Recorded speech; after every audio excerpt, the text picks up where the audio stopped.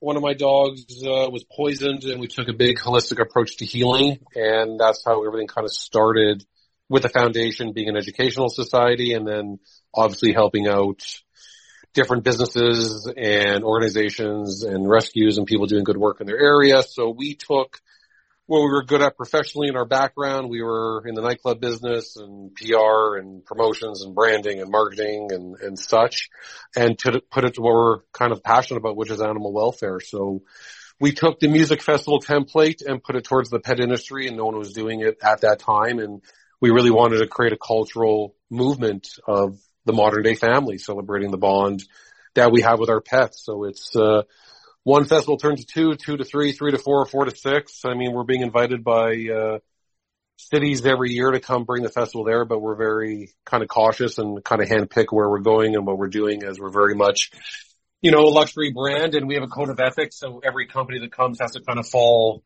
suit with their products and our services, kind of hang under our umbrella when it comes to something like that.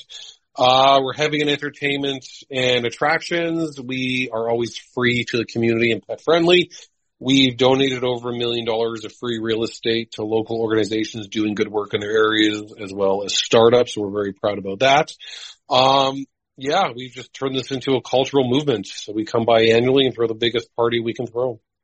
Is how it's important to educate, on spading and neutering, not only to control population, but also to save these animals from having to go back and forth to these veterinarians or ASPCA and trying to find these surgeries, and, which in turn creates hardships for families. So I work with people like you because you're making it fun, and you're making, like I said, it's a big family. So, you coming at it, wanting to be a part of the community is huge, and it's an organic reach, and that's the beauty of this. We all have one thing in common. We love our dogs. You take politics, you take all the bullshit out of it. The one thing we want is the best for our dogs, and I think that's what brings us all together every year.